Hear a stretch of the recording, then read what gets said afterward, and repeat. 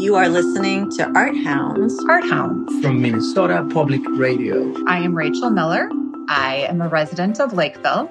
I love the Lakeville Art Festival. And the reason that I feel so connected to the actual art festival itself is that each time I go, I am so inspired. And it's not just because of the fine artists, but it's also, it just gives me a sense of community. It's very intimate, it's small, and the artists are so happy to engage with you. I spend most of my time just talking to each artist. Every artist that I've ever talked to has said that this is one of my favorite art festivals to be a part of. They are juried artists, so not everyone makes the cut. They also have this really cool program for emerging artists. It's really exciting to see new art on the scene. And each year they do this community art project. Last year they did this beautiful mosaic. The community art projects will always be on permanent display at the Art Center. So it's in downtown Lakeville at the Lakeville Arts Center this Saturday from 10 to 5 and Sunday from 10 to 4. My name is Sharon Mansour. I'm a dance and interdisciplinary artist and community mover and shaker based in Winona, Minnesota, Dakota Land.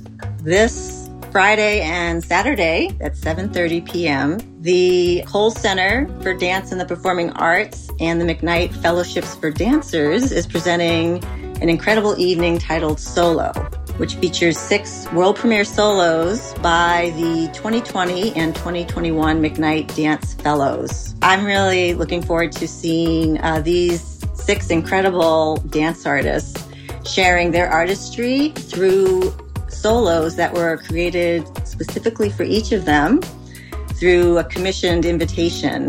The evening of world premiere solos will showcase hip-hop, rhythmic Chicago footwork, Brazilian contemporary choreography, and modern contemporary dance, and more. And it'll also feature video segments in between the live performances that show you a glimpse of the creative process of the artists. And this will be a live stage performance in downtown Minneapolis. Hi, my name is William Franklin. I'm a college professor, independent art curator, and bilingual educator. I work at MCAD and at Dunwoody College of Technology. River Valley Potters, it's one of the many programs that happen within this larger event called Take Me to the River, aka Art at Every Bend in the St. Croix Valley. So I'm here to tell you about River Valley Potters, which is this weekend, September 16 through 18. You basically visiting the homes of these potters, three different studios very close to each other. Each studio will have guest artists showing a diverse range of ceramics.